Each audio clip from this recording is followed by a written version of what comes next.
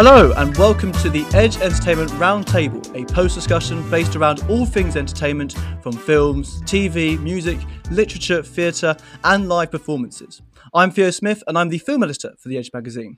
And in this episode, we look back on 2020 and what has been a tumultuous, disruptive yet innovative and exciting year in entertainment, where everything went offline and everyone went online, from the communal loss of the big screen and the ecstatic euphoria of the live gig experience to virtual watch-along parties and Discord gaming nights within lockdown.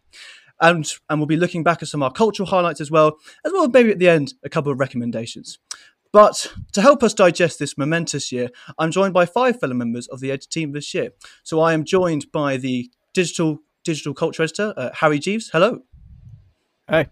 I'm joined by the editor-in-chief, Morgan McMillan. Welcome. Yo. I'm joined by our records editor, Alice Fort. Hello there. Hi. And I'm also joined by the classic culture editor, Olivia Della. Hello. Hi. And last but not least, I'm joined by our live editor, Joe Lisney. Hello. Hello. So hello, Shaw. Well, thank you very much for joining us, and welcome along. I just want to start talking to Harry first, quickly. 2020 has been such a really tumultuous year. It's been very challenging for a lot of people. What has been sort of the things quickly sort of stood out to you? About the year? Essentially, what's been sort of stood out to you about the year? The fact that time doesn't exist anymore and that we're in like late December already, which is ridiculous. Yeah, it's gone like so quickly. It's crazy. But I've digested so much entertainment over this year. It feels like I've consumed it all in like the blink of an eye. It's been really strange. It feels like what was it? Start of lockdown in April and May. Or wait, was it? Yeah, it was so long ago. I totally forgot during lockdown. But I think it was May. Was it March? No, it was March. March the 13th. March the 13th, the world changed. Yeah, I'm pretty sure. Yeah, was that a Friday? Because that would be really sick. Oh, wow, there we are. Wow, Friday the 13th. Amazing. Who knew? It's all Friday fate. the 13th.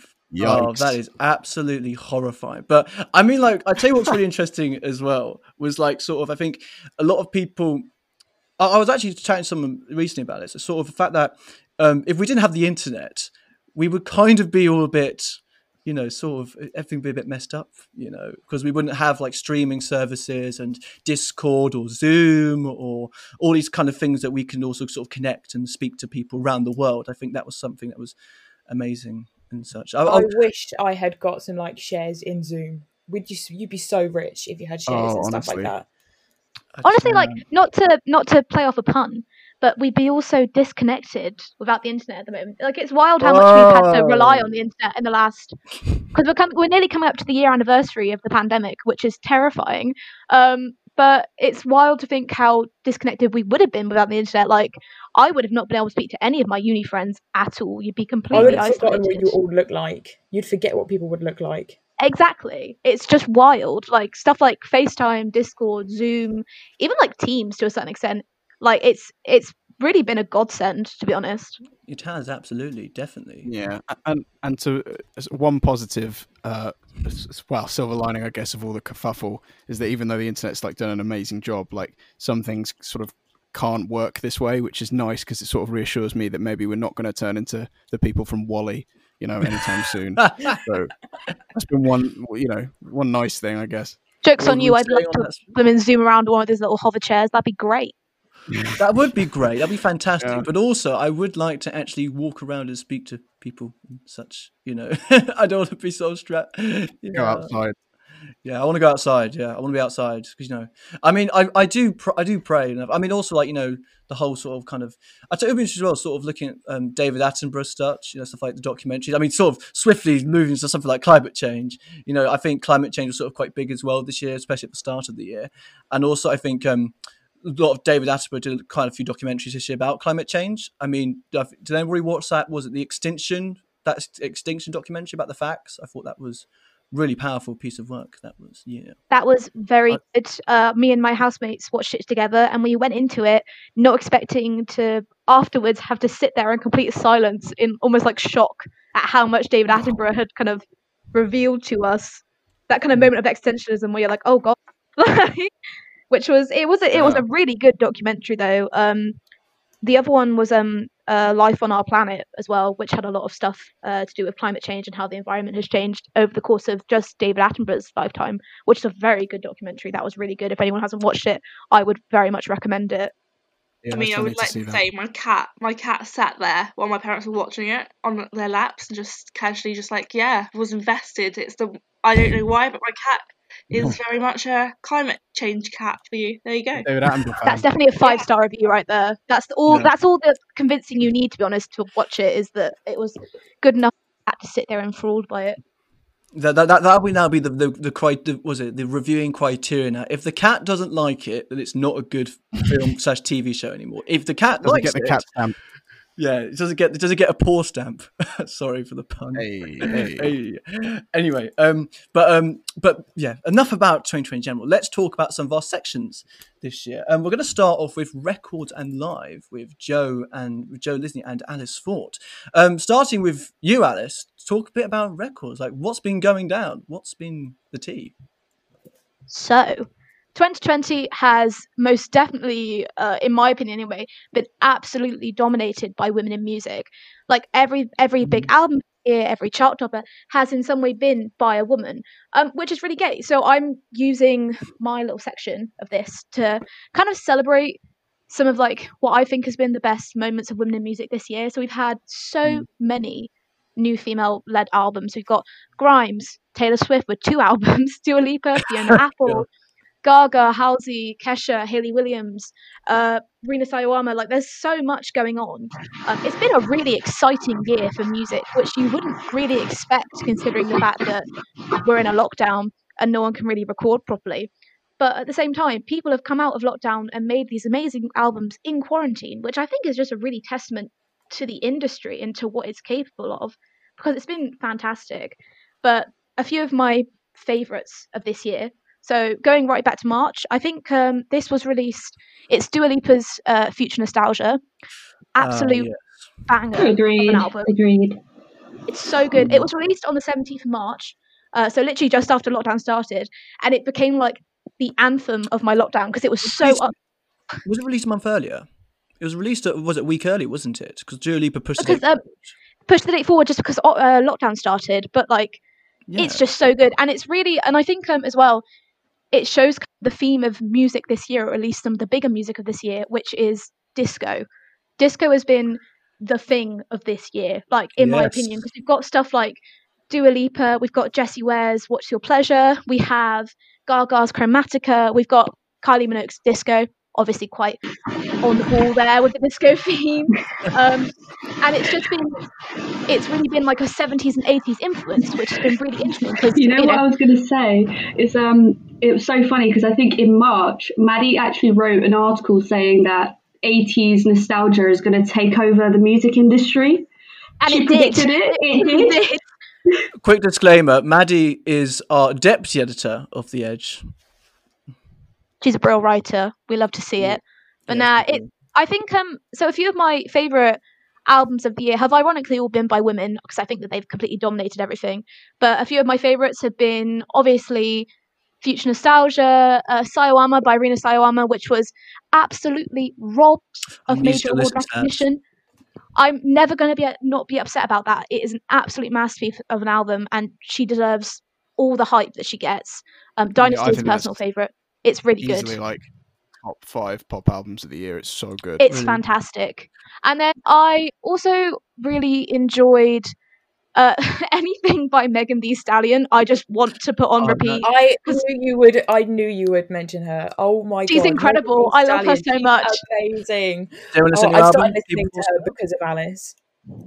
That She's new incredible. album, good news. Oh, I've got the name of the album, but the new album I thought was really good. Especially the first album, the first song where she sort of fires shots at Tory Lanez specifically. Yes. That was really. So I thought that was like. I remember listening to it on the on Anthony Fantano's Twitch stream, she plays, and essentially I remember listening to it and legit when it started, I was like, oh, okay, this is not going to be some sort of simple sort of kind album. It's going to be she's going to really go at it, and she really did. I thought there were some great beats and such in the album.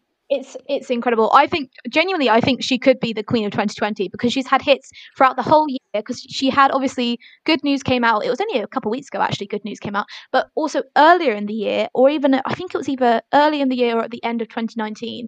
She had Sugar came out, which had the Savage remix of Beyonce on it, which obviously went viral, and she just became massive. But I think she genuinely is an absolute force to be reckoned with. She is so talented, and the beats of her songs are incredible. And like, my advice to anyone is, if you want to feel good about yourself, just put on Megan Thee Stallion, because she will make you feel like the most powerful person on the planet. She's incredible. WAP? What about WAP? WAP was a banger. WAP. It's not WAP. Is it called WAP? WAP. It's good. No, I mean, WAP taught me to be a dancer, man. I mean, it taught me to be a dancer. I learned that dance over lockdown. I mean, it's not a sight. I wouldn't recommend it, but it was so fun. It's like the best workout ever. Honestly, it's just great. And obviously, we've got some other albums that came out as well. We had Halsey's Manic and her live album. I was back in the day a bit of a Tumblr kid, and I had a bit of an obsession with Halsey. So the live album was very much a nostalgia bomb for me, because it was all stuff from Badlands, which I adored. But I wasn't the biggest fan of Manic, which was her new album that came out this year. I just didn't think it was her best work.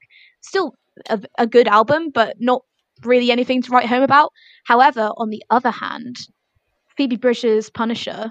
Oh yes, what an album! What an album! That album just makes me want to go feral. She makes me want to just pick everything up and run to live in the woods, be at one with nature. She's just incredible. I think she's so talented, and I don't want to say she's underrated, because she's not, because I'm pretty sure everyone I know likes Phoebe Bridgers. So there's no way that she's underrated. But the album is just so good, and I think it's really quite emotional, but in a very personal way. Which is, I think music in general this year, or at least this scope of music that I can talk about, because obviously I can't talk about the whole of music this year, has very much veered at two opposite ends of the spectrum, where we've had big disco bangers, so stuff like Chromatica, Future Nostalgia, Disco, even like Good News and Sugar as well. They've all been like these really big disco bangers. And on the other end of the spectrum, we've had all this like indie folk going on, which I also really appreciate. So we've had Phoebe Bridgers, and then obviously we've had Taylor Swift, who, oh my god, indie folk. Is it indie folk? She's indie folk. She's country. She's every single genre under the planet. I don't even care. I'm not having this argument right now. Morgan McMillan is a massive Taylor stan, so anything Morgan says about Taylor Swift will be showered with praise. Honestly, though, that's the thing as well. Like, before Folklore came out, I wasn't a Swiftie. I'd say like my main emotion towards Taylor Swift before Folklore came out was complete indifference. I did not care what she did, because I didn't really like her music, and I just I wasn't really bothered by her existence. I was like, yeah, she's just doing her thing. I'm not really into it. However, Folklore came out, and my life has been changed. It is an incredible album. I love it so much. Like that. Genuinely, it's so ridiculously raw and personal, and it's a sound that I would never have expected out of Taylor Swift. Bearing in mind I wasn't a Swiftie, obviously, so I don't have like a minute by minute play of her discography ingrained in my mind like some certain people in this podcast call. But I feel like that was a dig. I feel like that was a dig. No, it was a celebration of your obsession with her, because it's understandable. Now that I've listened to Folklore, I get it. Honestly, it was so raw, and it was so personal, and I really like folk music. I mean, I'm a massive Hosier fan, and I thought it was just a really beautiful album, and it's nothing I would have ever expected from her. It feels so different to everything she's ever done. It was really emotional, but it didn't feel emotional in a kind of designed and created way. It just felt very simply like, this is how I'm feeling. I haven't actually listened to Evermore the whole way through yet, so I'm not going to comment on Evermore, because I don't feel like I have the capacity to do so. The bits that I've listened to so far, which are basically just Willow, are also really good. But Nobody No Crime is probably my favourite from the really album. Great song. Like, literally, it's country. Like, I legit wanted to get my cowboy hat out and everything. It was so sick. Like, literally, she's the queen of country. She's the queen of pop. Or actually, no, Beyonce's the queen of pop. But yeah, she's just up there. I love her.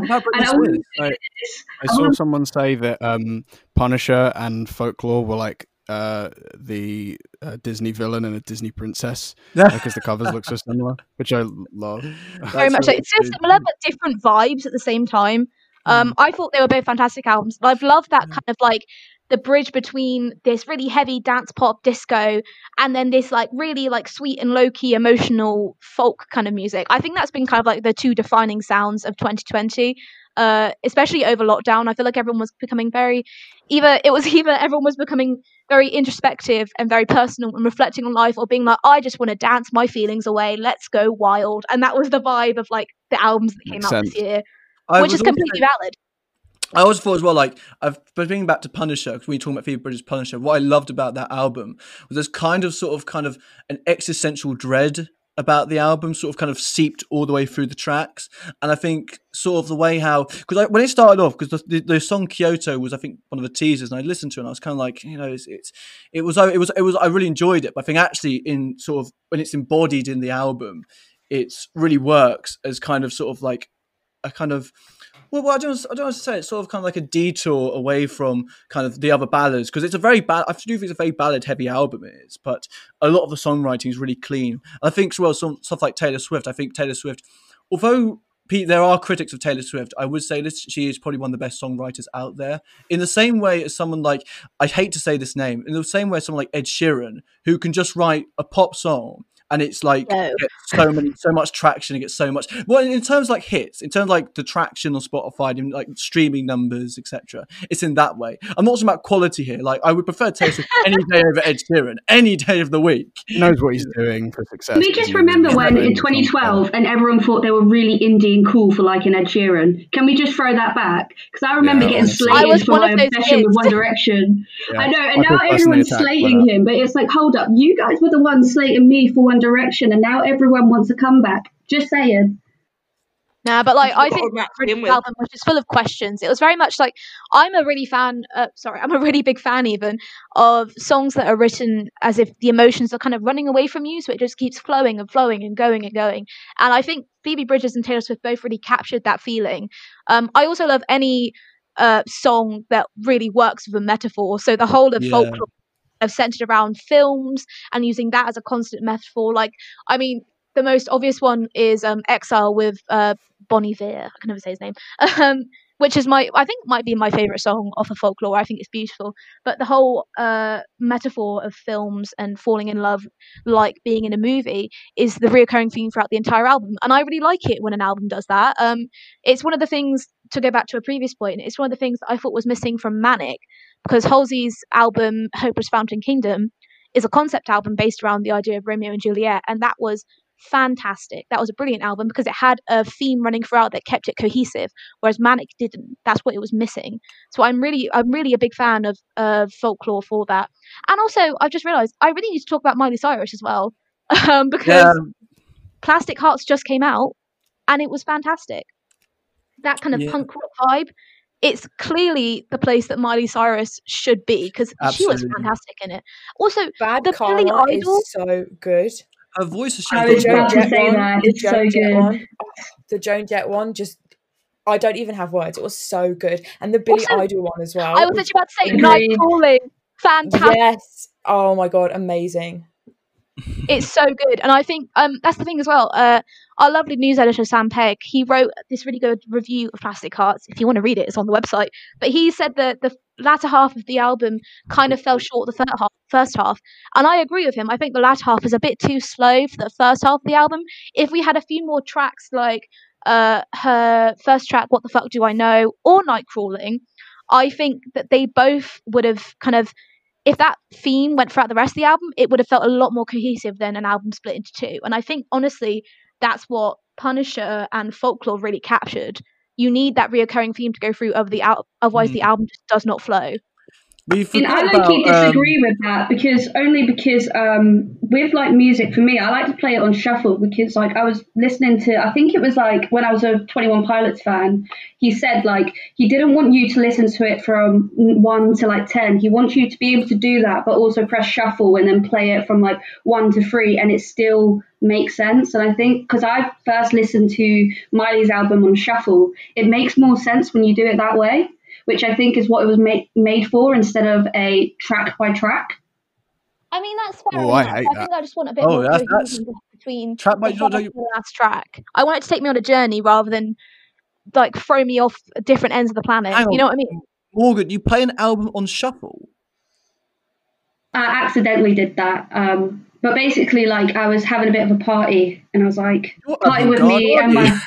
Yeah, it was a party with me and my partner. So we were just in the house and we're like, yeah, let's put this on because everyone's moaning about it. And we accidentally had it on shuffle. And we were like, we don't know what these complaints are about. So then we were like, all right, so what we'll do is the next day we'll listen to it like completely through, and we got what people meant. But I also feel like with an album, it's sometimes not meant to be a story. Sometimes it's just meant to be music, which you're meant to enjoy. Which is, if you listen to rap albums, that's what it's about. It's about a power in a song, not a power in every single song put together. Kendrick Lamar would like to speak to you. I said hello. Yes. We forgot about one big album that came out this year. The 1975's Notes on a Conditional Form, which was a big album which came out, and then it kind of just... Big album. Well, it was a massive album. It came out the same week as KSI released his debut album as well at the same time. So it was an interesting sort of... Yeah, it was an interesting sort of double bill, you would say. But I quite liked 1975's one. I reviewed it for the website. Yes, you did read the website. Read it, but it's way too long and really didn't trim the fat at all and quite bloated. But there are some quite nice ideas in there. I just wish it was quite a bit more streamlined. It's a shame as well because I had the exact same opinion. 1975 are one of my favorite bands. They've gotten me through a lot of stuff, and I Like It When You Sleep, their second album, is still one of my favorite albums ever. However, this new album was just so convoluted and honestly felt a bit up itself because like it just didn't flow well at all. I agree. I think the flow was too much going on. There was way too much going on. Like, it's 80 minutes, I'm pretty sure. That is way too long. And the tracks that were included weren't worth that 80-minute runtime at all. I don't think... There are certainly some really, really good tracks on there. If I just quickly look at the track list. I really like Birthday Party, If You're Too Shy as well. That's a great song. Too Shy is brilliant. Brilliant song. One of the best 1975 songs out there, easily. Guys is lovely. Guys. And Frail State of Mind is one of my favourites. But, like, other songs on there, I just can skip so easy because they just don't need to be there. A lot of musical interludes don't need to be there at all. Because unlike the musical interludes of the last album, so I'm going to use I Like It When You Sleep again as an example, but Brief Inquiry is also a fantastic album. I Like It When You Sleep has musical interludes that work well with the album because it gives you a break from the heavier stuff. Whereas this was just musical interludes. That doesn't work as well. You just get bored. I don't know. I think that's what they missed out on. Joe. Yeah. I was going to say, I was lucky enough to see them at the start of the year before lockdown happened, and obviously they were playing that live. So, I mean, it was a great show, but halfway when they started playing the music interludes for the new album, it just didn't make sense. So my friend and I just kind of stood there. We were a little bit tipsy by this time, but we just kind of stood there like, what the hell is going on? Like, what is going on? Did you see them in Bournemouth? Yeah, I did. Yeah, I went to Bournemouth. Yeah. I saw them at the same date as well. Yeah, I thought they were very good live. But to be fair, I actually thought when they did, because they did If You're Too Shy, Let Me Know, and when they played that song, because no one heard the song at that point. When they heard it, I was like, yeah, this is going to be a hit when it came out. And although it didn't get like chart, it wasn't like chart hit. It was still like a really great, like probably like one of the big standout songs on the album, definitely. I on that point that you were saying about it being bloated and having too many influences, I do agree. I think like they move through so many styles, but way too briefly. I think like the first half of the album is like a nightmare because they don't sort of delve deeply enough into anything kind of experiment with, which makes it for an 80-minute album like it feels so brief, you know? Yeah, I agree. I do think it's unbelievably sort of. Well, it's sort of brief, but it's also, it just feels like there's some tracks in there which sort of feel like if you take it out of the listening experience and you don't sort of get the album, you know, like if you take it out of this way, just listen to the album normally, you can really feel like the length of the album like very much, and I think that's definitely an issue with that. Before we move on to live, does anyone have any other albums they would like to recommend quickly?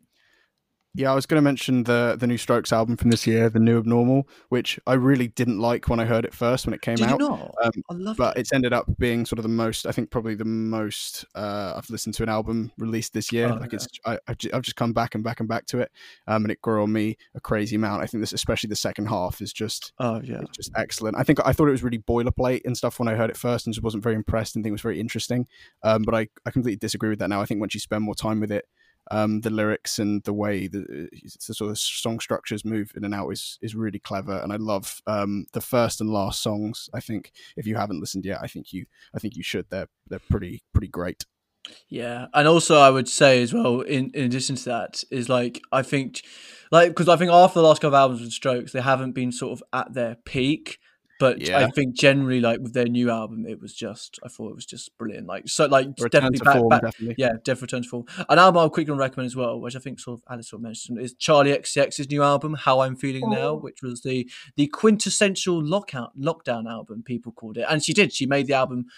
She started making the album in April. She did it over about 55 days. She made the album, and she essentially then put it up. And I thought it was just brilliant, like just such sort of great album. It feels like it so condenses the feelings of lockdown and isolation, everything into like sort of using instrumentation, using these electronic music. It feels so DIY, and I think it fits so well. And it so perfectly matches that period of between April and May. So I thought that was a brilliant album. Just want to say, I just want to say, I had an album that go on. No, go ahead, Joe. It's fine. I was going to say, After Hours by The Weeknd. Like, why there's no mention of that? Of course. Shout out to The Weeknd, of course. Obviously, TikTok did not. I mean, helped him make money, but like, honestly, honestly, his songwriting is just going better and better and better. And obviously, his performance at the MTV Awards on top of the building, and obviously, like, honestly, I can't even put into words just how much that album is. I love him so much. That's all I'm saying. It's very fair. It's a good album. I really like The Weeknd, and I loved After Hours. I thought it was a really, hardest to love, fantastic song. Yeah, and Olivia, if you want to say something else about an album? Yeah, one of the albums that I really liked this year was Boy Pablo's Washito Rico, which I thought was a really good debut album that I think he released it in October, and it's such a for being released in October, it's such a summery album, which is sort of a weird time for it to be released in October. But I think over the year that everybody's had, just some sort of like indie pop with like Latin infusions is just kind of what I needed. So it was quite cool. It's quite a cool album to listen to. Yeah, absolutely. So yeah, I think that was a lot of records there. So yeah, we can move on towards live now. And Joe, yeah, Live's had a very busy year, hasn't it? Oh yeah, totally. I mean, at the start, it was like Rams for the first 2.5 months into a lockdown, and then the whole world was set alight. It's all fine. But obviously, in the time with COVID-19 taking over all our lives, obviously it's massively affected the industry. So much so that obviously even in Southampton, some of our local grassroots venues are actually facing permanent closure, which is obviously a big thing across the country. And so even like the Cavern in Liverpool was threatened of being closed. I can't remember the one in Manchester, but the very famous one where like Oasis was formed and stuff like that. Well, first became obviously big. It's very much, difficult, I guess. But obviously the work that, sorry, just seeing what Morgan said. Yeah, okay, just making sure you can hear. So it's been a bit of a storm in a teacup. That's the politest way of putting it. Obviously with the Music Venue Trust, they've been working to try and raise funds to protect our local grassroots venues, and obviously with the government not being helpful, let's put it that way, to say the very least. But they've been doing a lot of work, and they've been through 2 current rounds of funding to give out to local venues. And in Southampton, all but one venue has received it, and that was not the 1975, right? We were talking about that. It's the 1865. Yeah, 1865. Yeah. Yeah, that's the one that's currently our local venue facing obviously permanent closure. But that moves on to one of the most exciting things that we did this year was the Edge Festival. So yes, festival. Yeah, so we managed to raise over £500 for the Music Venue Trust, which was helping support all the local venues. Obviously, 500 can't go that far, but you know. What was your guys' favourite performance of the night, though? Is the question. TD. TD. Yeah, there's no competition. There's no competition at all. No, we cannot say that. No, it's a controversial statement for a festival that. They were all talented. I think everyone who performed was a standout. I think TD's was amazing because he obviously edited and directed all of that shot, and like they've used that as like a video for their fan base and keep promoting the Edgeable all the time now. So it is really sick. And they had a whole company help them with it because he's like shout out to Tim. Yeah, so he's like part of a company and like he made it all with them and he got all his mates involved. It was just really sick. Yeah.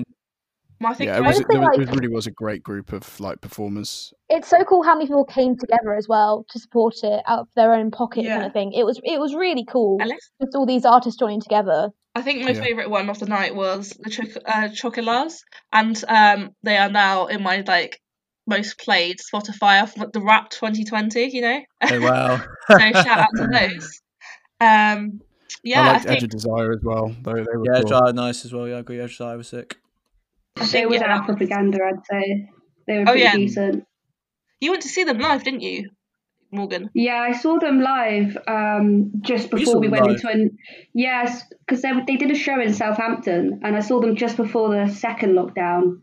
I pretty much went to loads of shows the second venues started opening up again, and they were one of them. And they did an acoustic set, so it was similar to what they did at the Edgeable. And it was pretty epic. They also have a show coming up in a few days, I believe, in the 1865. So for anyone who wants to go to that, I'd recommend it. And also as well, just something quickly to say, in terms of the funding such, is there any places, Joe, that people can sort of go and support these venues like 1865, etc.?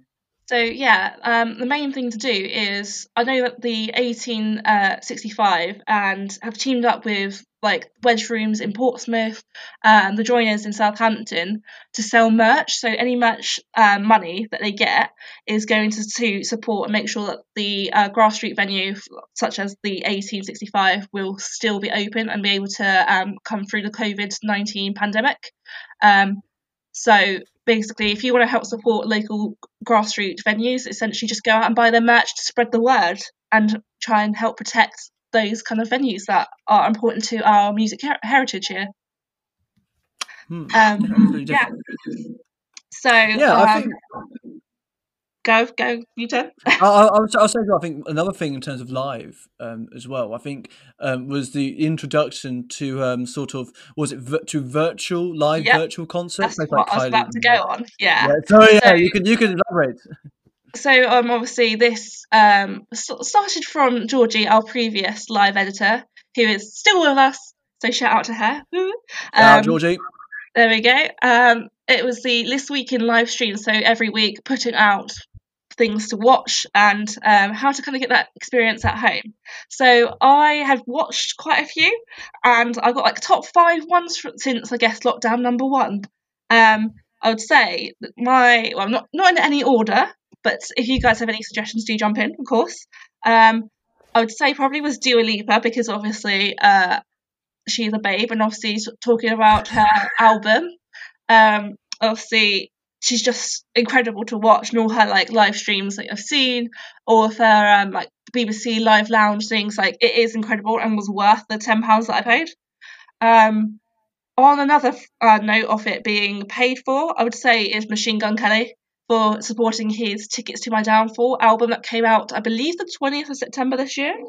Not a big fan of him, but honestly, that album is beautiful, and I'm in love with his face. So that was also another reason to pay that money. But he did 2 nights in a row, and it was incredible because obviously he was streaming from the States, and it's the closest I'm ever going to get really to him, let's be fair. But I should say the most interesting one that I did see was Liam Gallagher going down a barge on the Thames. I read about this. Yeah, I was so hoping you were going to mention that. Yeah, that was. I think that alone, paying £16 to just see him go down my barge with his band that's enough. Like, could you imagine walking along the Thames and all you see is like this massive barge, and you're just like, isn't that Liam Gallagher? That would have been like hilarious.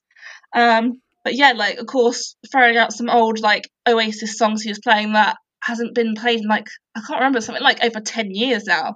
So throwing back to like obviously the resurgence in Britpop and all that kind of stuff. That was actually really incredible, and I mean, it was obviously channeling stuff like the Clash back in the day kind of stuff. So it was just reminding us why it's so important that we support British artists and you know, kind of remind the government of what it brings to our culture, I guess. So, and 2 of the top 3 streams that I would say that I saw this year was Tom Sario. So he's a Finnish singer-songwriter. I didn't know much about him, but I listened to his songs on Spotify. Again, it's in my top list for this year, and it's actually really, really like kind of the only way to describe it is Harry Styles, but a little bit more European. But it was he's really good and really talented, and like he's not very well known yet, but he is honestly A, beautiful, B, really funny on Twitter, and C, he's just like incredible. And if you're into like that kind of music, or like, I guess Niall Horan and that kind of stuff, he is one to watch coming up next year. And I can't not mention this person because A, I love them so much, but also they are one of the biggest people in I say British music history, Sir Elton John. So this year would have seen him to celebrate his like goodbye tour.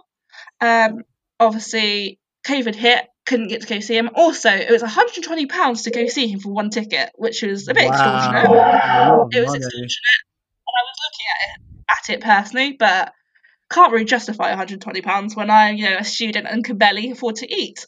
But that's just my own problem. But yeah, he was doing for weeks upon weeks of just doing live sets on like YouTube, I believe, for free.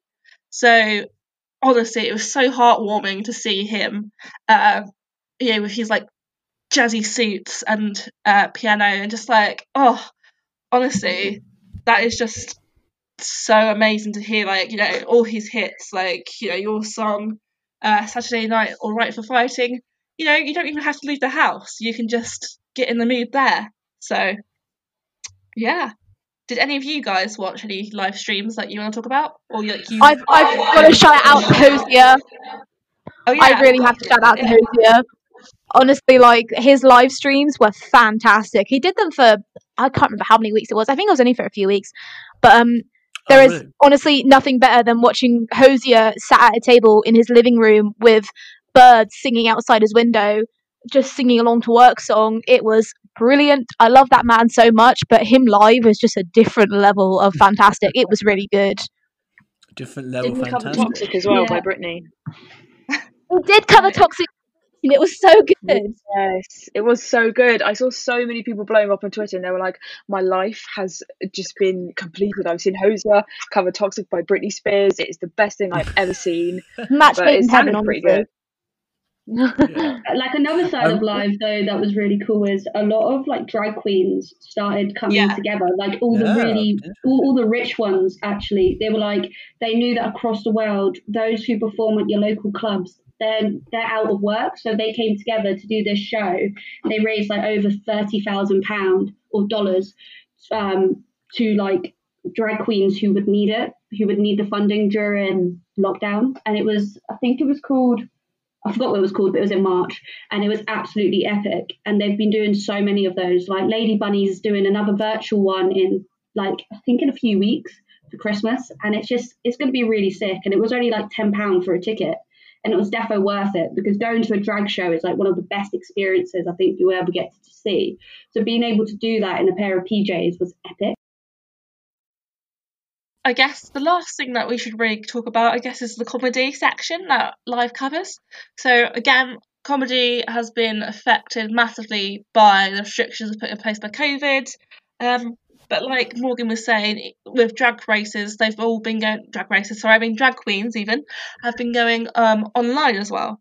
So we saw some very famous people go into it. But with the restrictions, I guess, easing with the 1 meter rule, and obviously now post lockdown number 2, Electric Boogaloo, we are starting to be able to record shows live again. So like recently there was a Russell Howard show in London at the London Comedy Club, and so I mean it just sounds a little bit dead because obviously there's not a lot of people laughing, but you got to do what you got to do. That means keeping people safe, and that actually the kind of industry can start to recover. So I don't know if any of you have seen any recently, but I would definitely check out the Russell Howard one, where he basically does an impression of what's his face, of Boris Johnson. So that's basically it. That's my recommendation from Live, is go check it out and go support your local venues. Absolutely, go support your local venue, definitely. Indeed. Yeah, I was one last thing about Live as well. Like, do we think we're ever will we be able to have like? Do you think the live music experience will change after this whole pandemic? Do you think like people will be a bit more nervous now going towards a live venue?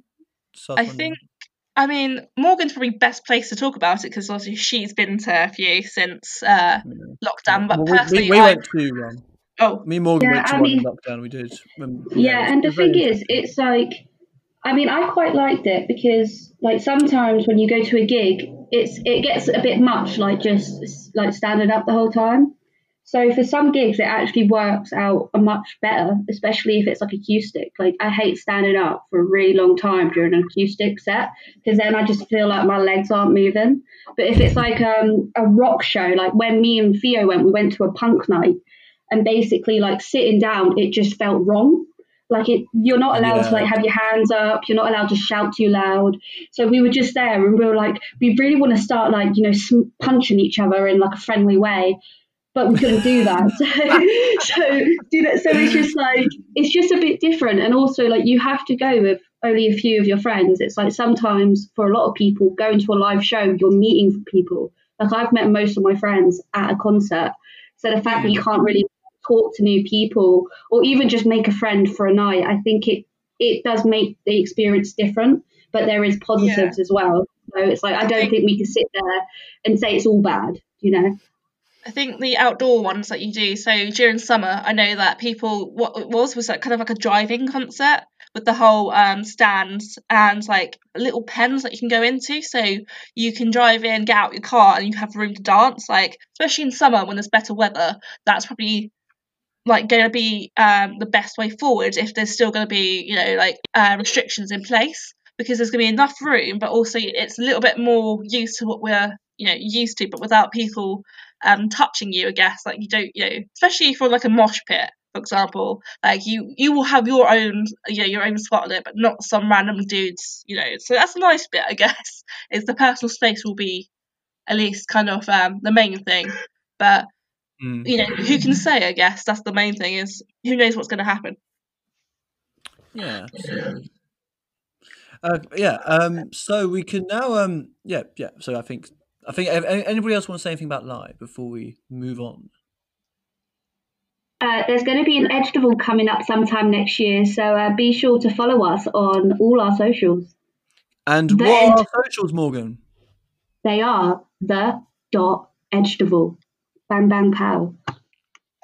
Yeah, the.Edgedival sounds sick. Anyway. And also just quickly plugging as well. Do feel free to follow all of our social medias. That's like the Edge Susu on Instagram, Facebook, and Twitter. So yeah, just quickly throwing that in there as well. It'll be linked in the show notes if you have a look there, wherever you're listening.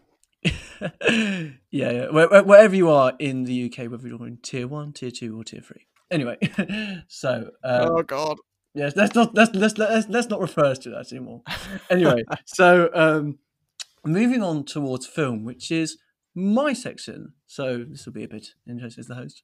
Anyway, but I don't know how to start. I don't know how to sort of start my roundup of 2020 in general, because I think I feel really mixed about it. I think it's been, on one level, it's been an unbelievably great year for film, but on the other hand, it hasn't been, because we've had cinema shutting around the world. The amount of film has been pushed back to 2020. I mean, we're talking about like a lot of the big blockbusters, like Black Widow was pushed back. James Bond, the big one, No Time to Die, that was pushed back twice in April and March. Now it's moved back again in November. And then that sort of caused, then that was moved back again to April to next year. And then that started, Cineworld had to shut down because they couldn't run anymore. But now I think they've had sort of a package to rescue them. We've also had sort of, the only big blockbuster came out was Tenet, but then when that had to have an international release, we also did a podcast on Tenet, which you can listen to still. So that came out in a period where a lot of studios, when they saw that, they sort of all went, we don't really want to release our film anymore. So a lot of them sort of pushed their films back in order to get a bit more money. So on that level, it hasn't been a great year for film, and that on that level, in terms of the exhibition side of things. But in terms of the film side itself, like I was looking at my top 10 on Letterboxd, which is the best. This is one of the best platforms ever. On that level, I've seen some of the films on it, and it just been some brilliant, terrific films. Like I saw. Specifically, I went to London Film Festival, which was a mixture of online and offline. So there was some a lot of online screenings as well, and there was a lot of kind of other screenings available for to go to London. So you can go up to London, and there were some films available around London, also some other cinemas around the UK. So it was that element, which is a great way, because I think actually in terms of the festival side of things, in terms of stuff like London, Sundance, London, Toronto. Sundance next year, is that I think actually having an online element will mean more accessibility for audiences. And I think that's such a really key thing, because festivals for a long time has been kind of felt like a sort of an exclusive club, where only if you were like part of a BFI, Penn member, or you were kind of a film school of Lincoln, the Lincoln Film School in in New York. If you're one of those, if you're one of kind of like those places, you were only able to kind of like exclusive tickets and such, kind of first in queue. I think actually having accessibility online, having online films, yes, of course, filmmakers won't be able to see the films on the big screen, which of course is a sad thing. But at the same time, I think that sort of at the same time, the audiences more audiences be able to see their films than they would have had. So I think that's a really important thing to say. In terms of like films that came out this year, I'll just list a couple. At the start of the year, we had films like Onward, which came out. Does anyone remember Onward? We had The Invisible Man, which was that film with Elizabeth Moss, Jacob Blumhouse film. We had Birds of Prey, which was the only superhero film which came out this year, pretty much, apart from Wonder Woman, which is out today, interesting enough. Then we also have had films such as Sonic. We also had Sonic the Hedgehog, which came out at the start of the year, which, everyone really sort of, when that was first announced, everyone thought, oh God, Sonic the Hedgehog, what's going to happen here? The whole sort of the CGI hedgehog and such was an unbelievable sort of thing. I was very nervous about it, but actually went to see it. I was really surprised by it. I was genuinely pleasantly surprised. And yeah, I really sort of it was some of the dialogue was a bit cringe, but overall it's a very fun movie. But then Citizen Kane of video game adaptations. Oh yes, absolutely. Citizen Kane video game adaptations, absolutely. Let's not forget what was that video game? I forgot the name of it. Tomb Raider, that was it. When Tomb Raider did a I never saw that. Yeah, that was very disappointing considering the hype for that film, and I'm a big fan of Tomb Raider series anyway. But yeah, so that was released. And then when we went into lockdown, of course, less films have been shown, but there was some great indie films. Like I'm talking about Never, Rarely, Sometimes, Always, which was an incredible, very powerful film by Eliza Hittman, which was about a pair of teenage girls in rural Pennsylvania who traveled to New York. And essentially, it's about a girl who essentially goes to New York, and essentially she goes and has an abortion. And what was incredible about it was sort of the authenticity of that process and such. And for me, as someone who is the opposite gender, I thought that was really insightful. I found that to be a very moving film, and really generally quite very low key in its tone, but definitely one of the standouts of this year. And it really made a lot of great headlines. It made some really great positivity around the world. So yeah, we had that. We had another film which came out called I'm Thinking of Ending Things, which was Charlie Kaufman's new film, which was, I think many people could say, was a very weird film, wasn't it? I'm Thinking of Ending Things was an absolute mind bender. I still don't fully understand it. I don't think I ever will understand it. I tried my best to understand it, and no, I think the performances in it were great. I thought it was very uncanny and very weird, but I'm still not fully sure if I liked it or not. Yes, I mean it was up there with sort of. I mean, I'm someone's a big fan of Charlie Kaufman, and somebody who thinks Charlie Kaufman's films sort of they're kind of metaphors for the human condition. I would say, like in terms of looking at. I mean, like the first film, Being John Malkovich, is about kind of personalities and life itself. And you look at some others like Eternal Sunshine of the Spotless Mind, which he did the screenplay for. Oh yeah, sorry, which he did the screenplay for. That film was about memory and time and relationships, and I think If Ending Things was about sort of. I don't know if I give it away. Well, I mean, it's been out for a few weeks, but I mean, it's not been out for a while. I mean, I could say it's sort of about memory, again, going back to that, but it's also sort of about time and passing and also death as well, and how we sort of come to terms with that. That may be sort of giving away too much, but it's been out for a while, so if you haven't seen it, then yeah, sorry. So we've had those films. And there's some other really great films I saw this year. When I went to London Film, I was very lucky enough for the Edge to go to the London Film Festival this year, and I saw some unbelievably great films. So I saw Another Round, which is coming out next year, which is Thomas Vinterberg's new film, which stars Mads Mikkelsen, brilliant actor. My guy, I love him. Yes, Mads Mikkelsen, and essentially yeah. And he also was in The Hunt as well. People haven't seen The Hunt, which was with Thomas Vinterberg. That's a fantastic film. If you haven't seen that, it came out a couple of years ago. No, 7 years ago. Another Round is about these four guys who essentially come up with an experiment about drinking, which essentially it's based on, I think, a Swedish psychologist. The whole idea is essentially that if you take 0.05% alcohol, because apparently your body was born with less 0.05% blood level. Essentially, if you drink alcohol, that brings your level up. And so they did the experiment saying if you have alcohol, it might improve your mood, it might make your day better, you might function better if you have a bit of alcohol every day. And if you probably guess what happens, it all goes a bit horribly wrong, this experiment does.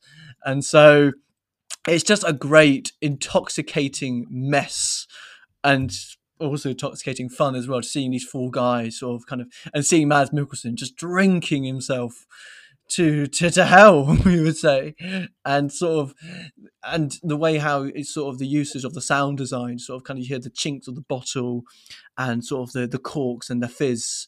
It's so visceral. But if people have been to a bar or been to a pub and such, you still remember a lot of the sounds and the tastes in the film. You can definitely it's a very sensual experience. But it's a very funny film, very moving, and I absolutely loved it.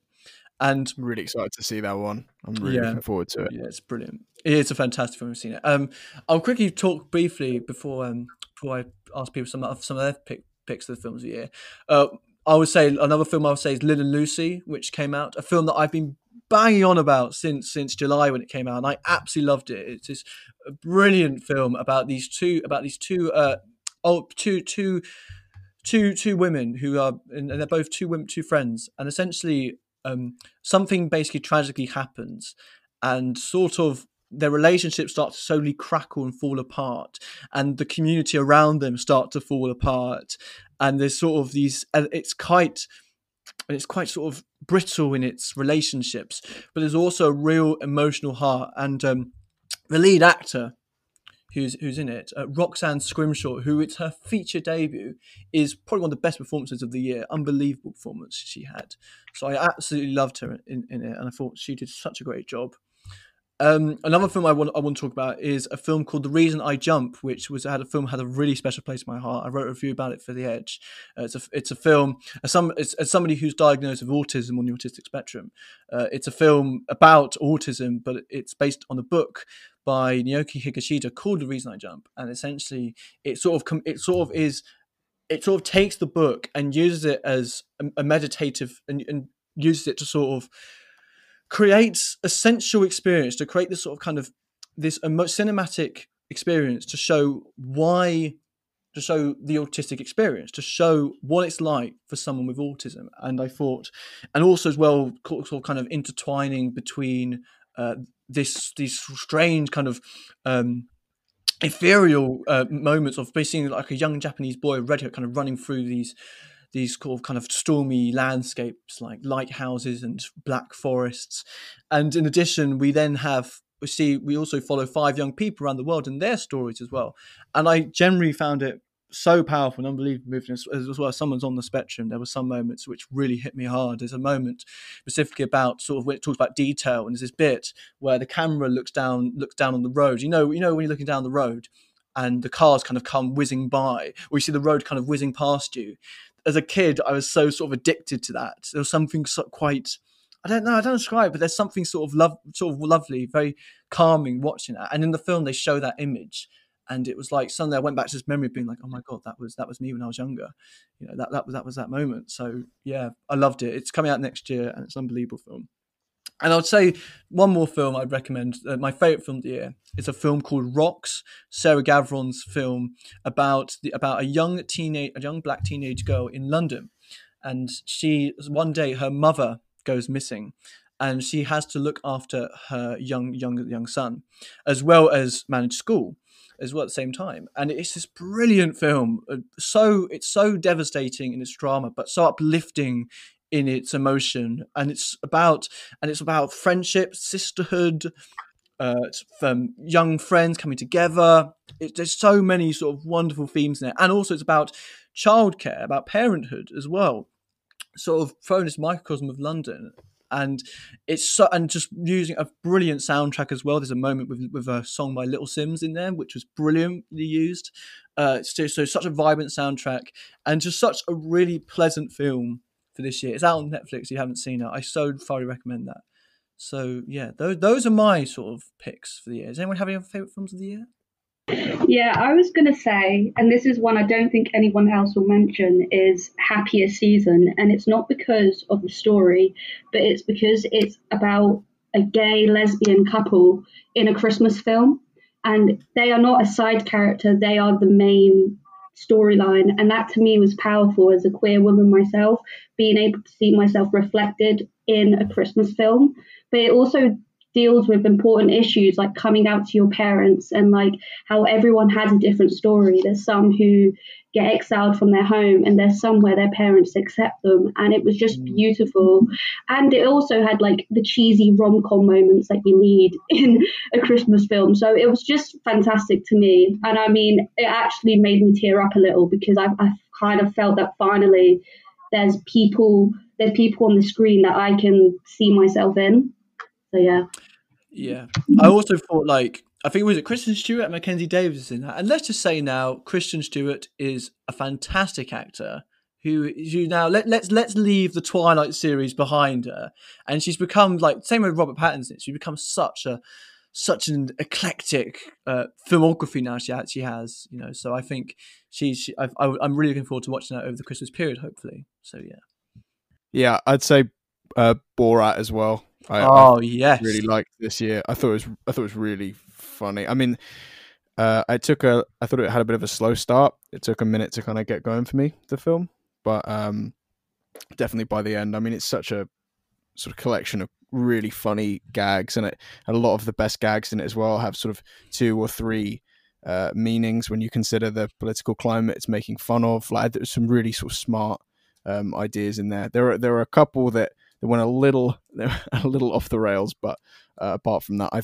was really pleased with it as a sequel. I thought it delivered quite a lot on its predecessor. Yeah, the fact that Borat, to bring back the character Borat as well, is such a was it going to work? Was it going to be brilliant? You know, is it going to be sort of the same? And the minute when you start saying, you know, younger match, I was just like, oh yes, this is just. It was just such a fantastic. It was such a good impression. Yeah, I'm not. No, yeah, that's the last time you hear that impression. And this essentially like. Don't do it again.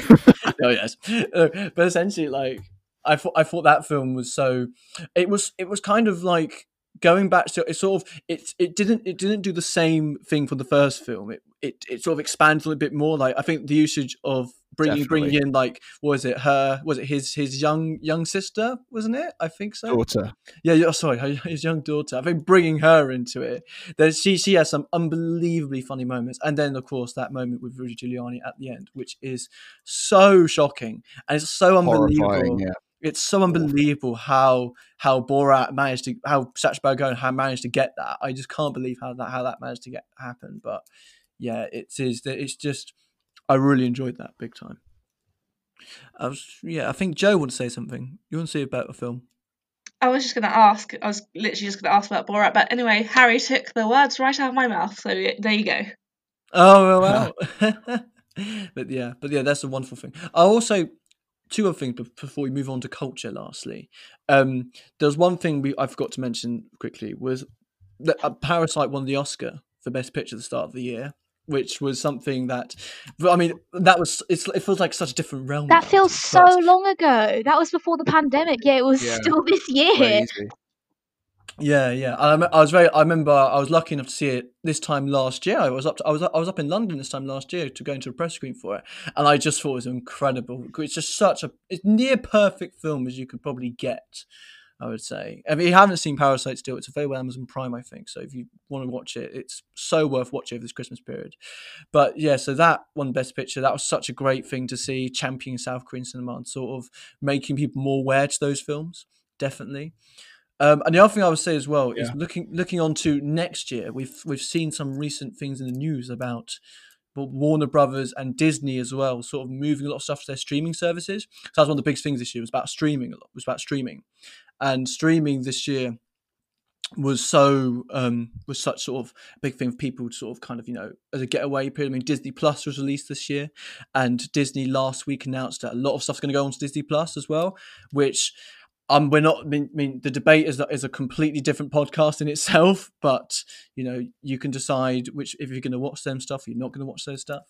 But essentially, it's going to be an interesting year next year for film. But it'll be interesting to see how it navigates the pandemic. It's going to be interesting to see how they manage the sheer number of delayed blockbusters as well. I mean, look, I'm looking at it. It's like Black Widow. I mean, I was looking like was it the I mean, quickly, I was looking at some of the blockbusters, like it's like James Bond, and then into Black Widow, and then into, you know, another big film as well. And it's just unbelievable what's going to happen next year. So we're going to see how they navigate that. And the big thing we hope as well is hopefully people go back to cinemas. And if you want to support cinemas, there's websites on Mubi, and there's also other places you can go and support your local cinema as well. So that's pretty much it for film. We can now finally move on to, last but not least, we can move on to culture. And we can start with, well, I have one of you two. Okay, so 2020 for like classic culture.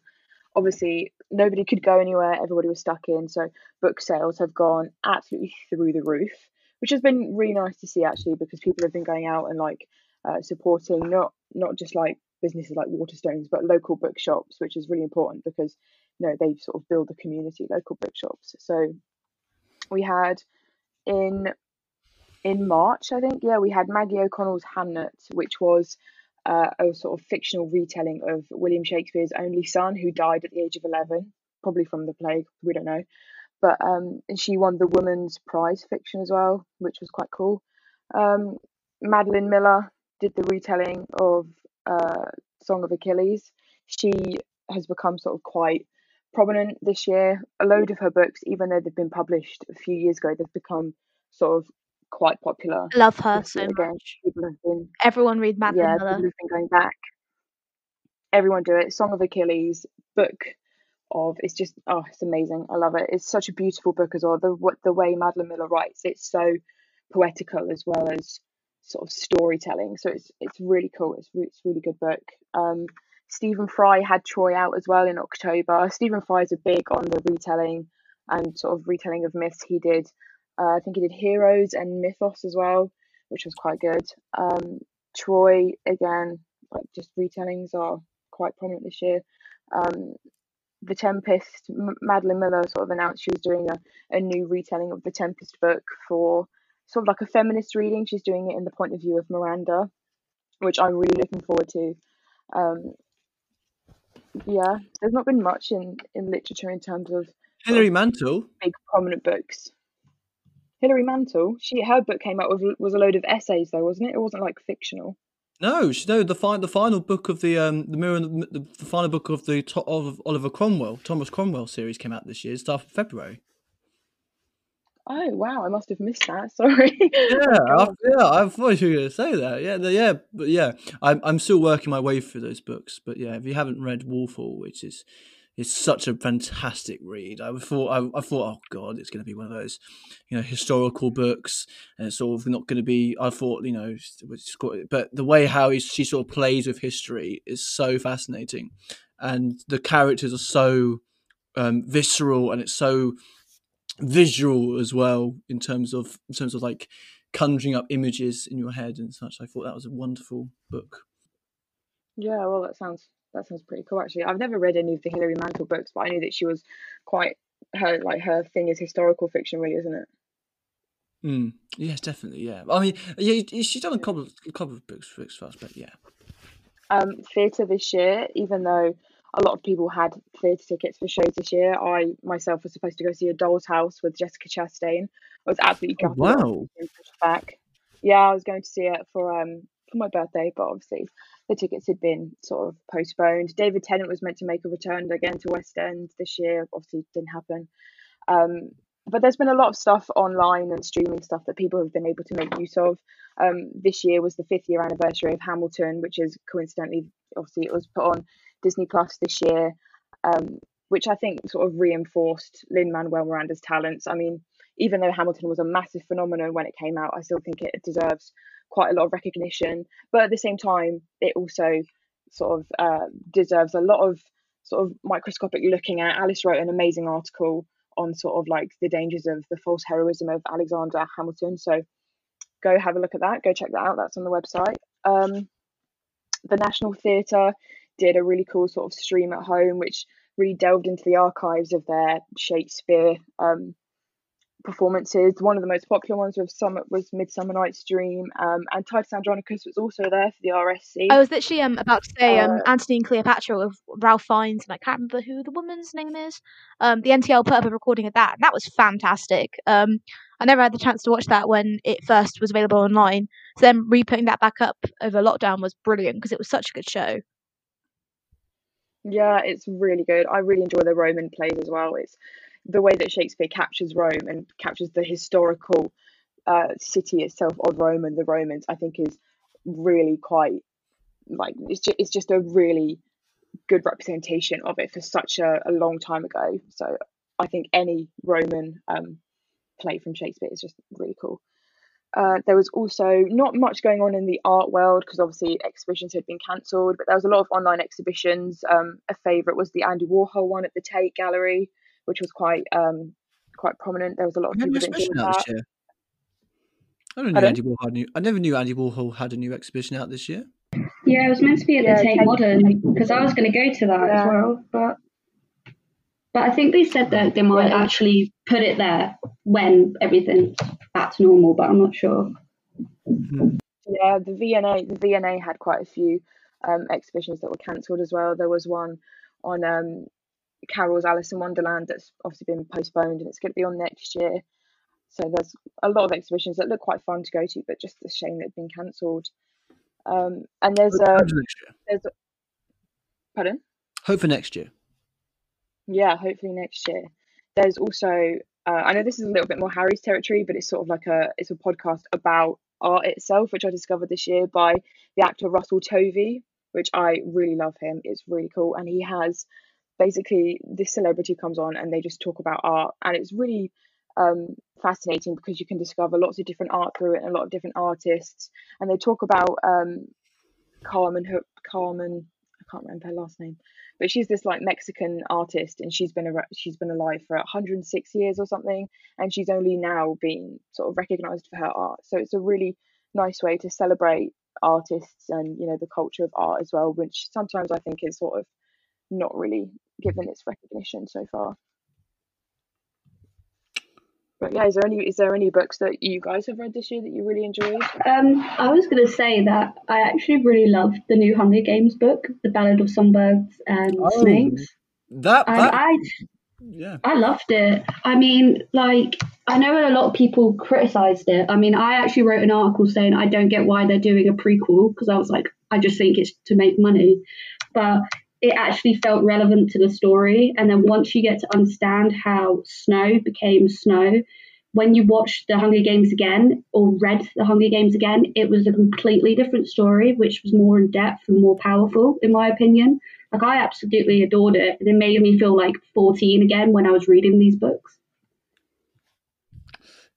I totally forgot they did a prequel for The Hunger Games this year, but I mean, that must have been... I'm as someone who read the first Hunger Games and sort of forgot about them again. I think it's interesting that they're sort of kind of revisiting that in an area in this pandemic era, in the way it's sort of it's a dystopian world in a year that's been a bit dystopian, you would say. I really hope that they do a prequel on Joanna next.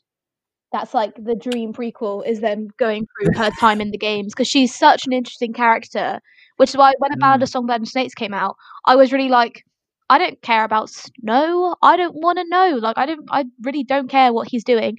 I still haven't read it, ironically. I do want to. It's on my reading list. But I really hope that, what's her name, Suzanne Collins, maybe delves into it a little bit more. I'd really like one on Joanna, to be honest. Or even one on Finnick. Like, I'd want one on more of the victors and what happened in their games, how it's influenced how they are now. What about Gale? No, Gale doesn't deserve a prequel. He's not interested. Oh, sad times. The one on the first ever Hunger Games would be pretty cool. That would be, because like when you read the original Rebellion. So like this one was set in the 10th Hunger Games, and it was like before basically like advertising and all that, because obviously now in what we saw in the first film it was all about like people paying and all that. But in the 10th, it was more about like, let's just slaughter these people, starve them, watch them die. It's really gruesome. So like, I'd love to see the first ever one, because obviously it'd be even more gross, basically. Yeah, I think it would be really interesting. And I want to know, like, because a lot of the appeal of the Hunger Games for me was the political climate of it. Not necessarily the games themselves, but like the impact of them. And I think that'd be really interesting for the first one to see, like, if people tried to break into the arena, how they did it differently to the 75th Hunger Games, which obviously is the final one that we see in the books. I think that'd be really interesting. Yeah, that would be interesting. And I'd be interested of expanding on. There's more stories in that universe than was it the 4 books sort of. Then there's more than beyond Katniss's story, you could say. Potential there.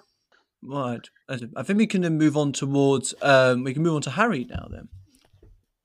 All right. So digital culture obviously comprises TV and games. The latter of which there's been sort of an enormous amount on. So I'm going to start with TV. Just sort of working through things from this year that I've really enjoyed. First of all, I feel I have to mention The Mandalorian. Obviously here in the UK, we didn't get the first season. Yes. Still technically 2020, and obviously season 2's just started. I was very surprised with how much I liked the first season. I was very sort of... I mean, I'm not a big Star Wars fan anyways, but I think, as a lot of people were, I was feeling the Star Wars fatigue from, awful Rise of Skywalker and sort of all these spin-offs and all that. It was all right, the Rise of Skywalker. It was not too bad. Man, I hated that thing. I do admit that. It does sit a bit low in the stomach. Yeah, but I really enjoyed the first season of The Mandalorian. It felt nice and self-contained, even though it did fit into sort of a broader timeline. And I'm 1 episode into season 2 currently, and it was a good episode. Just finished it. So if you somehow haven't watched it by now, I think everyone has Disney Plus by this point. Then I think even for people who have never seen a Star Wars thing, I actually think it's a good jumping on point. I think it's nice and accessible for what it is, to be fair. So.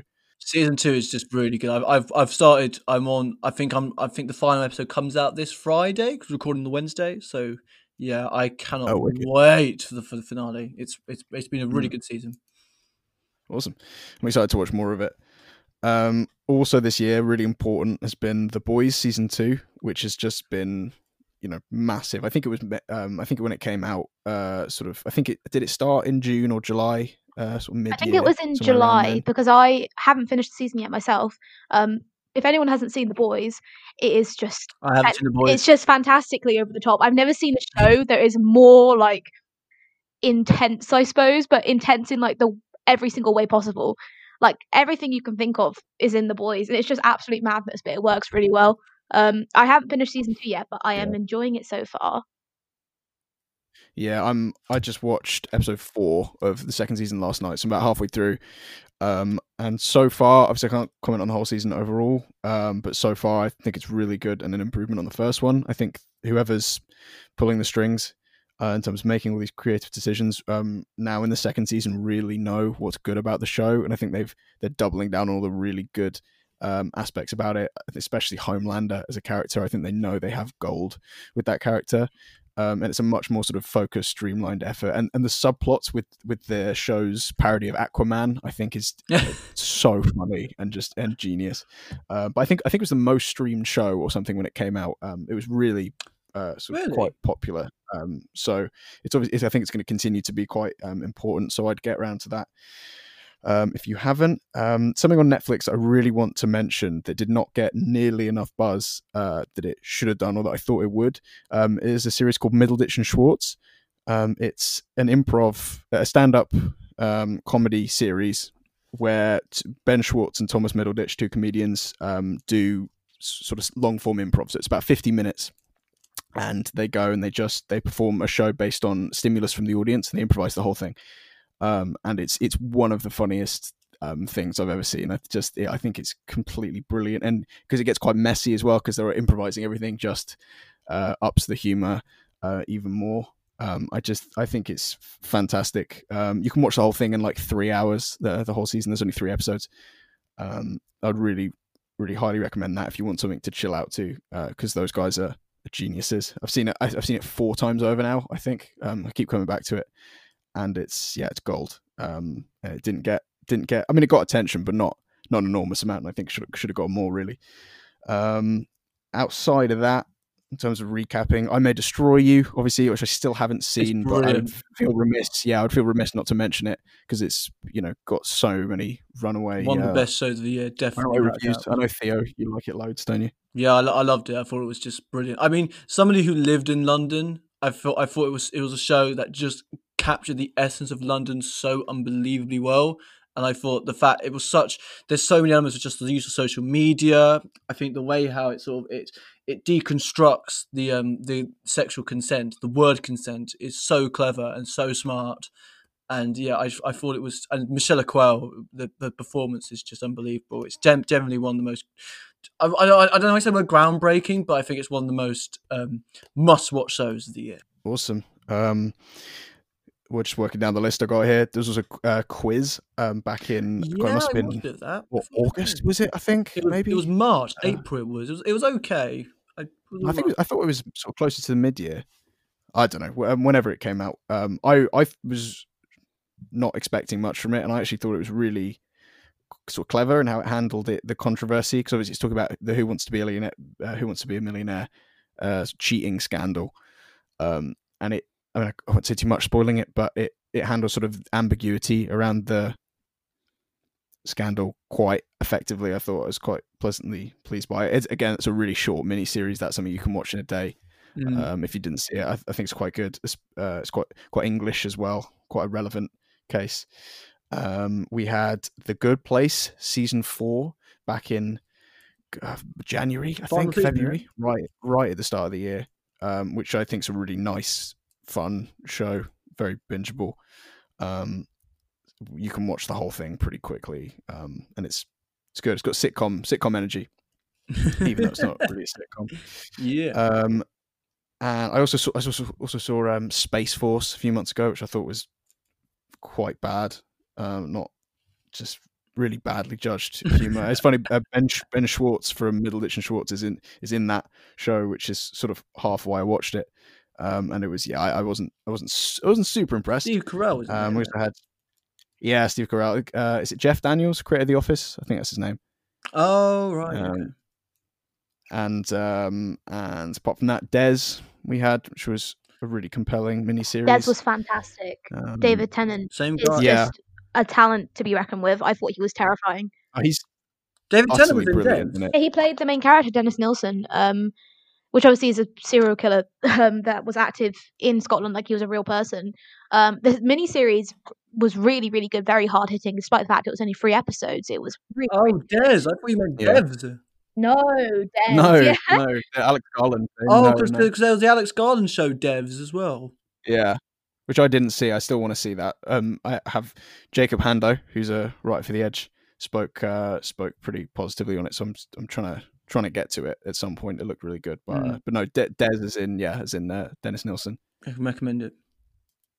Yeah, and that's sort of. I mean, do you guys have any other suggestions for sort of any TV you watched that was good? I mean, there was a bit, we all burned through an awful lot of content in lockdown. So yeah, I mean, I feel like this year was the year of documentaries.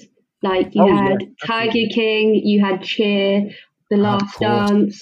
Like you had so many like documentaries coming out on a variety of different things. Like you also obviously had like environmental ones as well. But I just loved it, and especially reality TV as well. Like that's what's got me through. Like, I don't know if anyone's seen it, but Selling Sunset was absolutely amazing. Like, I got really into real estate. Like, I started watching all these real estate programs going, oh, yeah, that's only going to be 1.1 million, you know, like, it's like I'm here thinking I'm like, I can sell all these properties. It's just so sick. Like, I've just kind of enjoyed watching these reality TV programs and pretending it's your life in a way, because at the moment we're just stuck indoors. So it's been pretty cool in that sense. Yeah, I don't really watch too much reality TV, so that's good to hear that it's been good on that front this year. I suppose it's a prime market, I guess, if we're stuck indoors, like you said. Oh, yeah.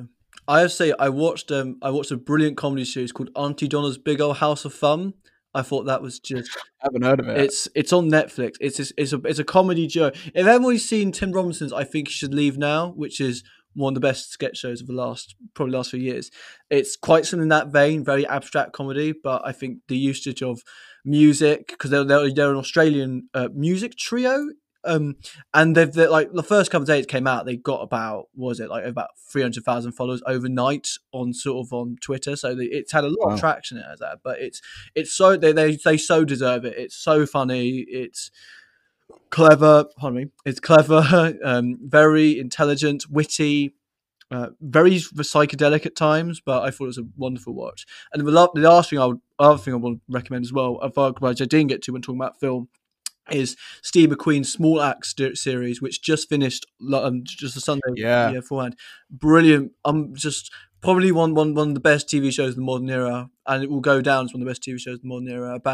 It's basically five. It's a anthology series based around 5 films set around the West Indies community from the 1960s up to the 1980s. And it's just every single story was so insightful, so empowering.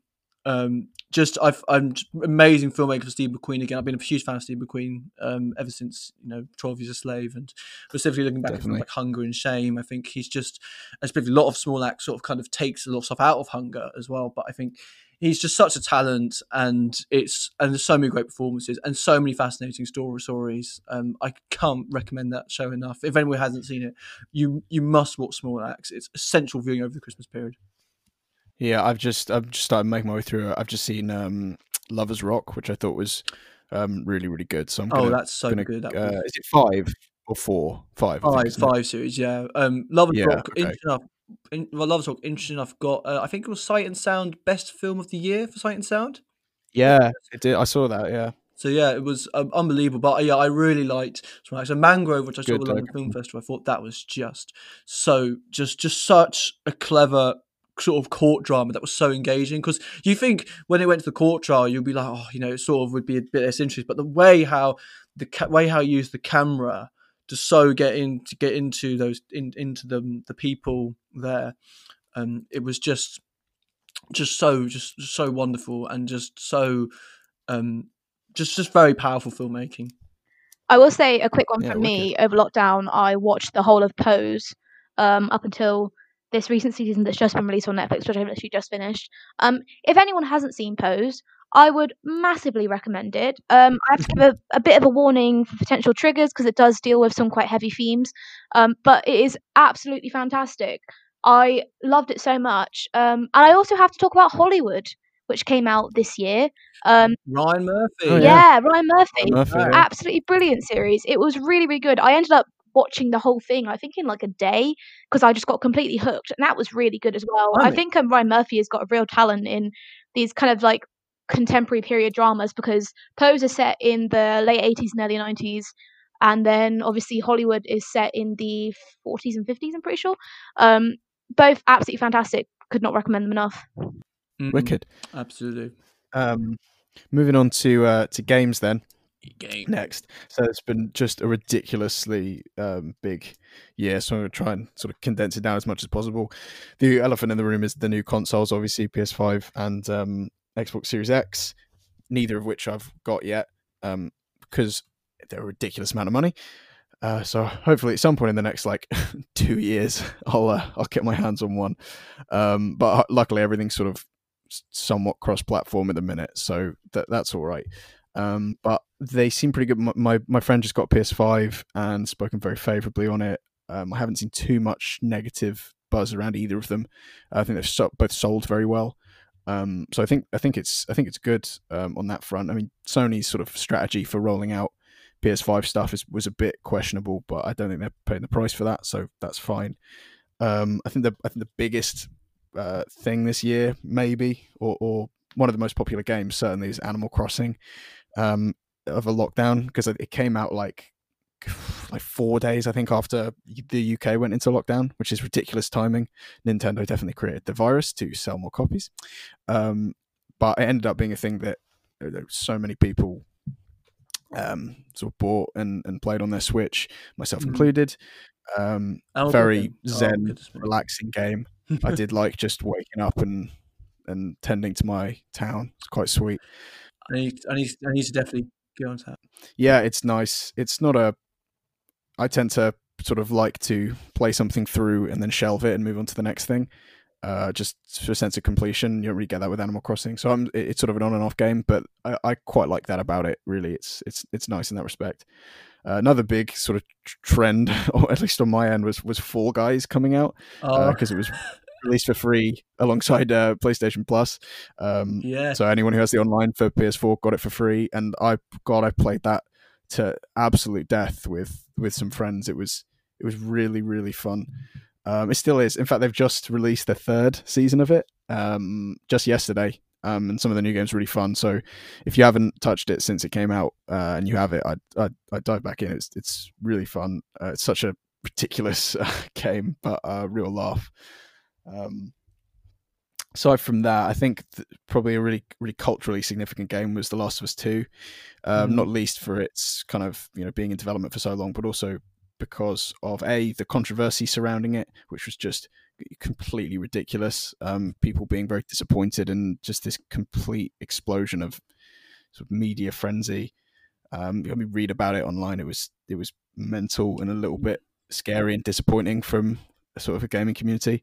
But it's really significant because of its accessibility settings. It's incredible. You might have seen sort of a viral video of this YouTube channel, The Blind Gamer, I think it's called, crying over the amount of accessibility options. But there's over 60 settings, I think, for like visual and audio impairment, and it's like completely groundbreaking on that front. So that's like incredible from Naughty Dog. Hopefully we can see more AAA games sort of following that suit. But it's really, really sort of anyone can play it, from what I gather. It's amazing. This is pretty amazing. Horizon Zero Dawn coming to PC, pretty significant for Sony porting their first party stuff to PC. That's pretty marks a bit of a change from previous strategy.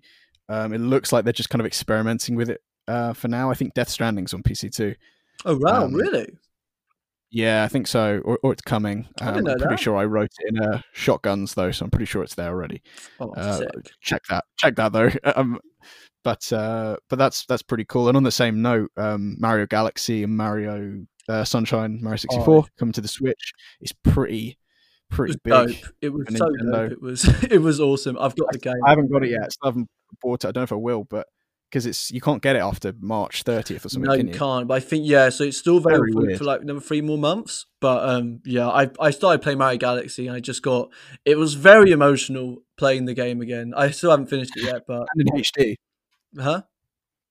and playing Mario Galaxy in HD. Oh yeah, as well. Oh my word, like it's beautiful to watch as well. Yeah, I might get it at some point. But I thought it's pretty interesting because Nintendo don't have the best kind of history for sort of bringing old games back or sort of shopping their games around and stuff like that. And that's starting to change because they're moving into making some apps and stuff now. So they're getting a little bit more free with how they do things.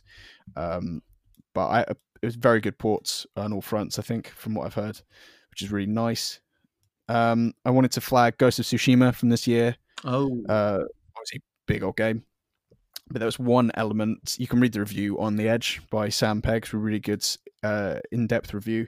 But he talks a lot about the waypoint system of it. So you don't follow like a dot on a screen in the game. The waypoint is the wind, and you follow the way the wind is going, which I just want to flag as a really cool idea to change that kind of system, because I hate when I'm playing like something open world and it's a really sort of nice looking world and there's just loads of menus around and there's just like a dot on the screen that you're just walking to, you're just following a trail to get to the next thing. Like that's not a good way to kind of interact with the world, I don't think. So I like that from that game, although I still haven't played it. I do intend to, though. More recently, Cyberpunk 2077 finally came out. Big issues. I haven't really cared about the game up to this point at all. It wasn't something I was going to play, but I just feel like I've been hearing about it forever. It's finally out, and the PS5 version and Xbox Series X version still isn't out, so we're going to keep hearing about it. But yeah, as you just said, it's been a buggy mess. I think it's like the Fallout 76 of this year. When did 76 come out? Was that 2019? Why I've delayed the game so much? They delayed the game back in November. Yeah, clearly. They have delayed it again. Going back to what I was saying about Last of Us 2, like the controversy around that, like there's been so much pressure online and from fans to get this thing out, and death threats over it being delayed and stuff is ridiculous. So it's obviously not ready to come out. But from the sort of the mess I've seen online of how much people are complaining about the bugs and how ridiculous some of them are, like it looks kind of insane. Maybe the next gen version will be smoothed over, you would hope. I'd also say that the Avengers game from earlier this year, even worse. Everyone forgot about. I played the beta for that because it was free. I didn't buy the full game, but I thought it was an absolute car crash of a game. I mean, pretty much everything about it that they could have used to make it a really likable, sort of fun party game, not a party game, a co-op game, was they did not sort of capitalize on. Just everything about it was half baked. It was very, very poor. Pick it up for a $5, but not for the 50 quid that they were peddling it for, obviously, when it came out. I thought it was really interesting because they had a real opportunity for popularity because it's the Avengers. If they made something really good, it could have been really enormous. But it's this weird, it really had this weird division thing. Very, very bad. The missions were really bland. Very poor. I could write an essay about the downfalls of that game. Definitely buying that. Yeah, but that's kind of it for games. I mean, apart from that, it's been kind of a decent year for VR. Half-Life Alyx came out in March, I think it was, which was enormous for revolutionizing how VR can be used. I haven't played it myself, but there's lots of coverage about it and discussion of its various factors and how sort of fantastic it looked and felt. So that's really big. I'm not an enormous VR guy. I don't know where that tech's going. Hopefully somewhere good, but hopefully this maybe cements VR as or goes towards cementing VR as an actual sort of medium for sort of different storytelling. It could be cool. I think that those are the sort of main things. Have you played anything I haven't mentioned, Theo, or seen stuff about anything I've mentioned? Ooh. I haven't played a lot, to be fair, this year. I mean, I've sort of played a lot of nostalgia, old-fashioned games. I tell you what I did play. I played the Pikmin 3 port to the Switch, which just came out. Oh, yeah. I thought that was I was really enjoyed it. I haven't played it a lot, but from what I played, I thought it was really cute, quite sweet, a very relaxing game it is, but also it can be a very stressful game if you're not good at it at all. So so I'm really looking forward to see what that's going to be like when I get round to it a bit more over the lockdown period. But yeah, I haven't played a shed load of games, to be fair. I mean, I've been sort of playing a lot of the old sort of nostalgia, older games because my brother got an Xbox One for the first time, so I've been able to sort of kind of go back and play during lockdown, play a lot of kind of the older like games I haven't played that I've barely played on the system. So that was a lot of fun. It was, but yeah, wicked. Joe, Morgan, have you guys played anything? I was gonna say I've played NBA 2K21. I'd recommend that. I love that. Yes, I love that. It's absolutely epic. I don't even care. Like, literally, they've got the most epic My Career mode. Like, there's a whole story behind it. So you go in and your name's Junior, your dad's dead, and like you're trying to make it to the NBA. It's so deep. And I absolutely love it. And then you go into the neighborhood, which is this like, it's all revamped, so now it's like the beach instead, and like you could play online with players, and like I won't lie, I enjoy playing, but I'm not good. So every time I go online playing against people who are actual gamers, I get like shouted at. It's so funny because it's how I learned to play. So they were like, screen me, and I was like, what the hell's a screen, man? What are you saying? It's honestly, it's actually so sick because they kind of merge like a virtual world with a sports game, and I think that's really cool. And it's like, you know, like how Last of Us has that whole story at the beginning, you have that, and whatever you do in the game, so like say if you like failed one of the, or you lost a game, that changes the story, so all really sick done. So I love it. That's quite interesting, actually. I think I've heard of that in a sports game before, really. Do you remember Journey? FIFA tried to do it with the Journey a couple of years back, and so it's quite similar in that fashion, I guess. I was just about to say, but like last year's one, so 2K20, Idris Elba starred in it. Oh wow! Yeah, so like they get celebrities who are the characters. So Idris Elba, I think he was one of your coaches last year because I'm like going to buy it. Jesse, and you know Jesse Jackson, he plays your dead dad.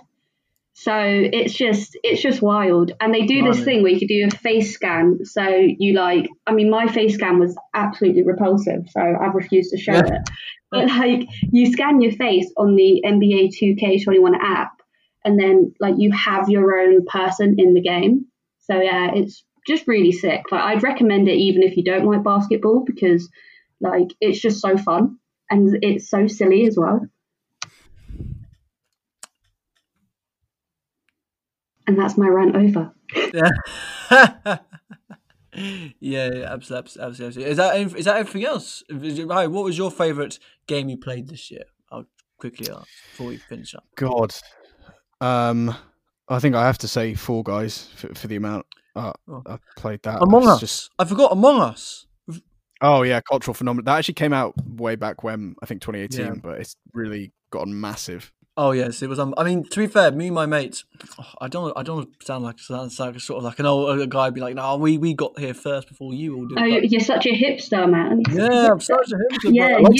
Yeah, bro, such a hipster. No, but essentially, like, but what was it? I think back in lockdown, me and my mates found this game. We found the game Among Us. We're like, I want to play it. So we started playing. We really enjoyed it. And then I saw PewDiePie started playing, and I was like, oh. Well, it feels like everyone's going to start playing it now. And the next thing you know, a bunch of YouTubers start playing it. My mates tell me, have you heard this game called Among Us? It's so good. And I was like, yeah, I've been playing for about a couple of months now. So yeah, but it's so clever because it's sort of like, as somebody, for me, my friends, we love board games. We love playing board games and such, like so many different board games. And I think it sort of brings that element of board gaming to it, like the whole conversation bit where you're trying to kind of find out who the imposter is. I think that is such a really exciting element in the game. There's not, because like when you play games, not really a lot of talking, a lot of communication in those elements in these games. I think with Among Us, I think it really brings the fact you have to actually know your mates really well. It's not a game that works well, I personally think, if you play like online with trying to type stuff out, it doesn't work really well. But I think actually if you play it with your friends, it's a game that works so well. It does, but yeah. Yeah. I'm not very good at lying, so I get found out real quick. It's a lot of fun. I kind of find it fun just annoying people by making myself look suspicious. Like, I just find it so funny how everyone thinks they're Sherlock Holmes.